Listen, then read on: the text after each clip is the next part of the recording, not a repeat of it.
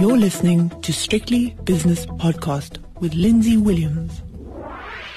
It's Tuesday, so it's time for It's My Money, sponsored by Brenthurst Wealth. And this week I'm speaking to Renee Egar from Brenthurst Wealth in the Western Cape. And with the budget looming, we're really going to have to not tighten our belts, but certainly be nimble when it comes to our finances. And so Renee has come up with 5 tips for better investing, and she's on the line now. Renee, I suppose every year we have to adjust our finances because things don't exactly get a lot better. And we do have to make very important decisions. This year, probably even more so. Yes, Lindsay. Thanks for having me on your show again. Pleasure. But yeah, heading towards the tax year end and the budget speech, which is actually taking place tomorrow, I don't think anybody needs to expect solutions. I think it's just going to be another exercise to rebalance Treasury's books, so to speak. And effectively, our Minister of Finance priority, I think, will be to find more ways of cutting expenditure and squeezing more out of the taxpayer base than actually, talking about improving our country, growth, talking about how they're going to grow things, a little bit more direction from government. So it's probably not going to be anything riveting, but I think it's going to be, there's talk of an increase in VAT. They're gonna squeeze wherever they can. I'm not sure if they're going to actually change the tax rate on the higher end taxpayers.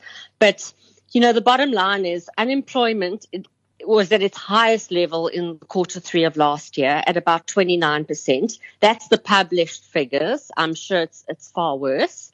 Around 18 million people at this stage are beneficiaries of the state.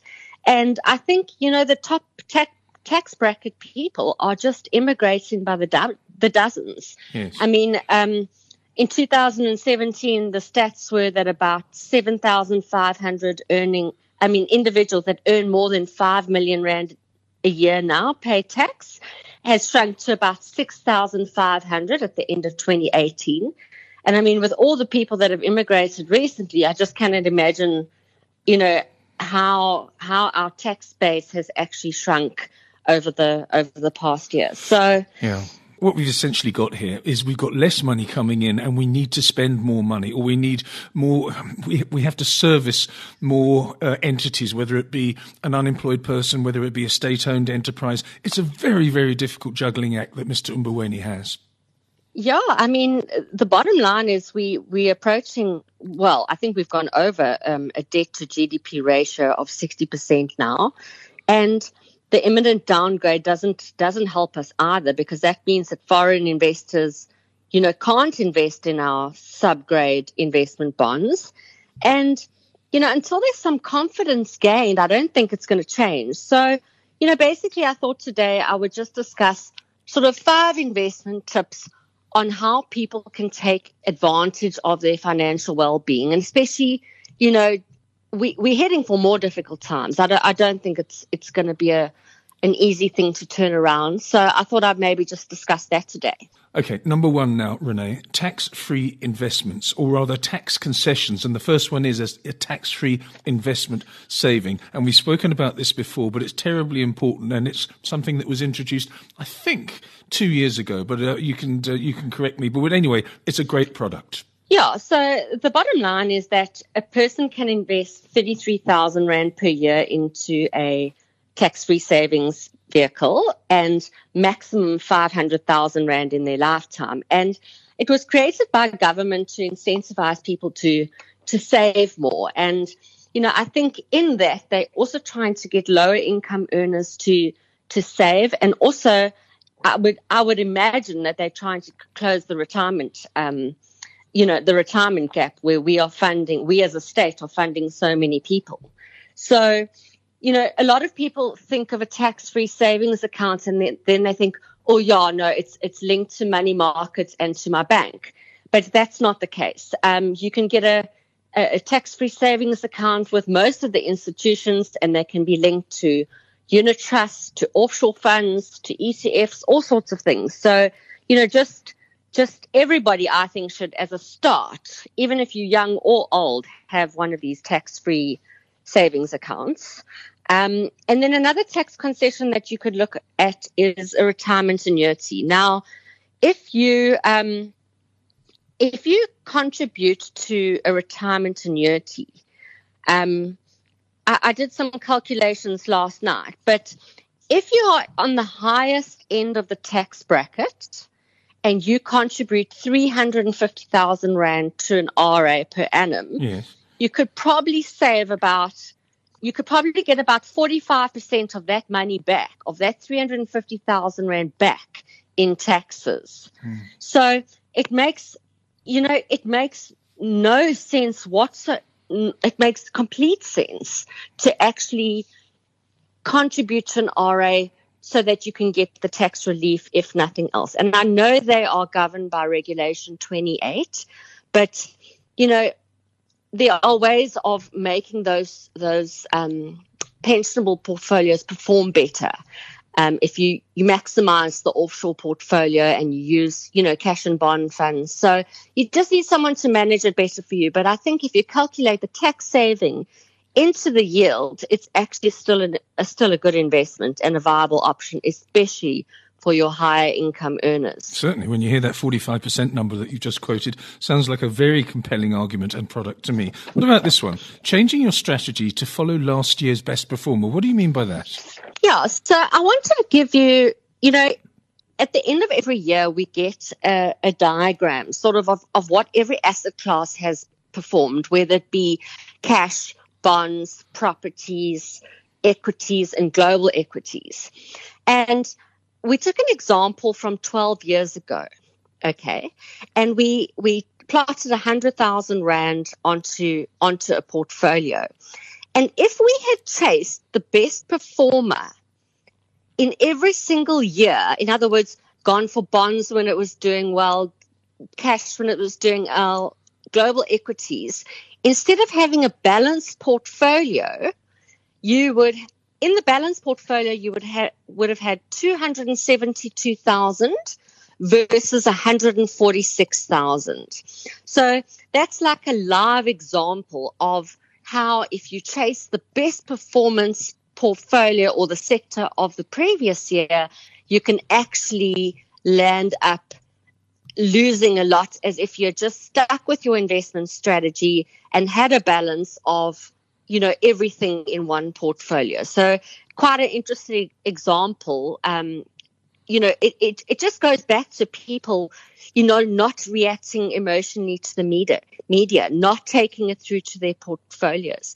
So in other words, bad news always sells newspapers. And if we can avoid taking emotion into our portfolios and just looking at the best sectors for the year and trying to follow that, you can actually do more harm to your portfolio than to just stick it out and try and avoid the noise. Yeah, it's quite funny actually, Renee. When I put out a tweet that's got some bad news in it, but it's not a nasty tweet. It just says, well, this happened, that happened, what's going on here? I get more retweets and likes and things like that than I do when I say something like, isn't it a lovely day today? It's a sunny day and I hope everyone has a good investment portfolio on the JSE. I get nothing. People love a bit of bad news. Totally. And I think as South Africans, we're so used to it that we actually react to it, and the good things, we kind of let slide. But and I think I've been seeing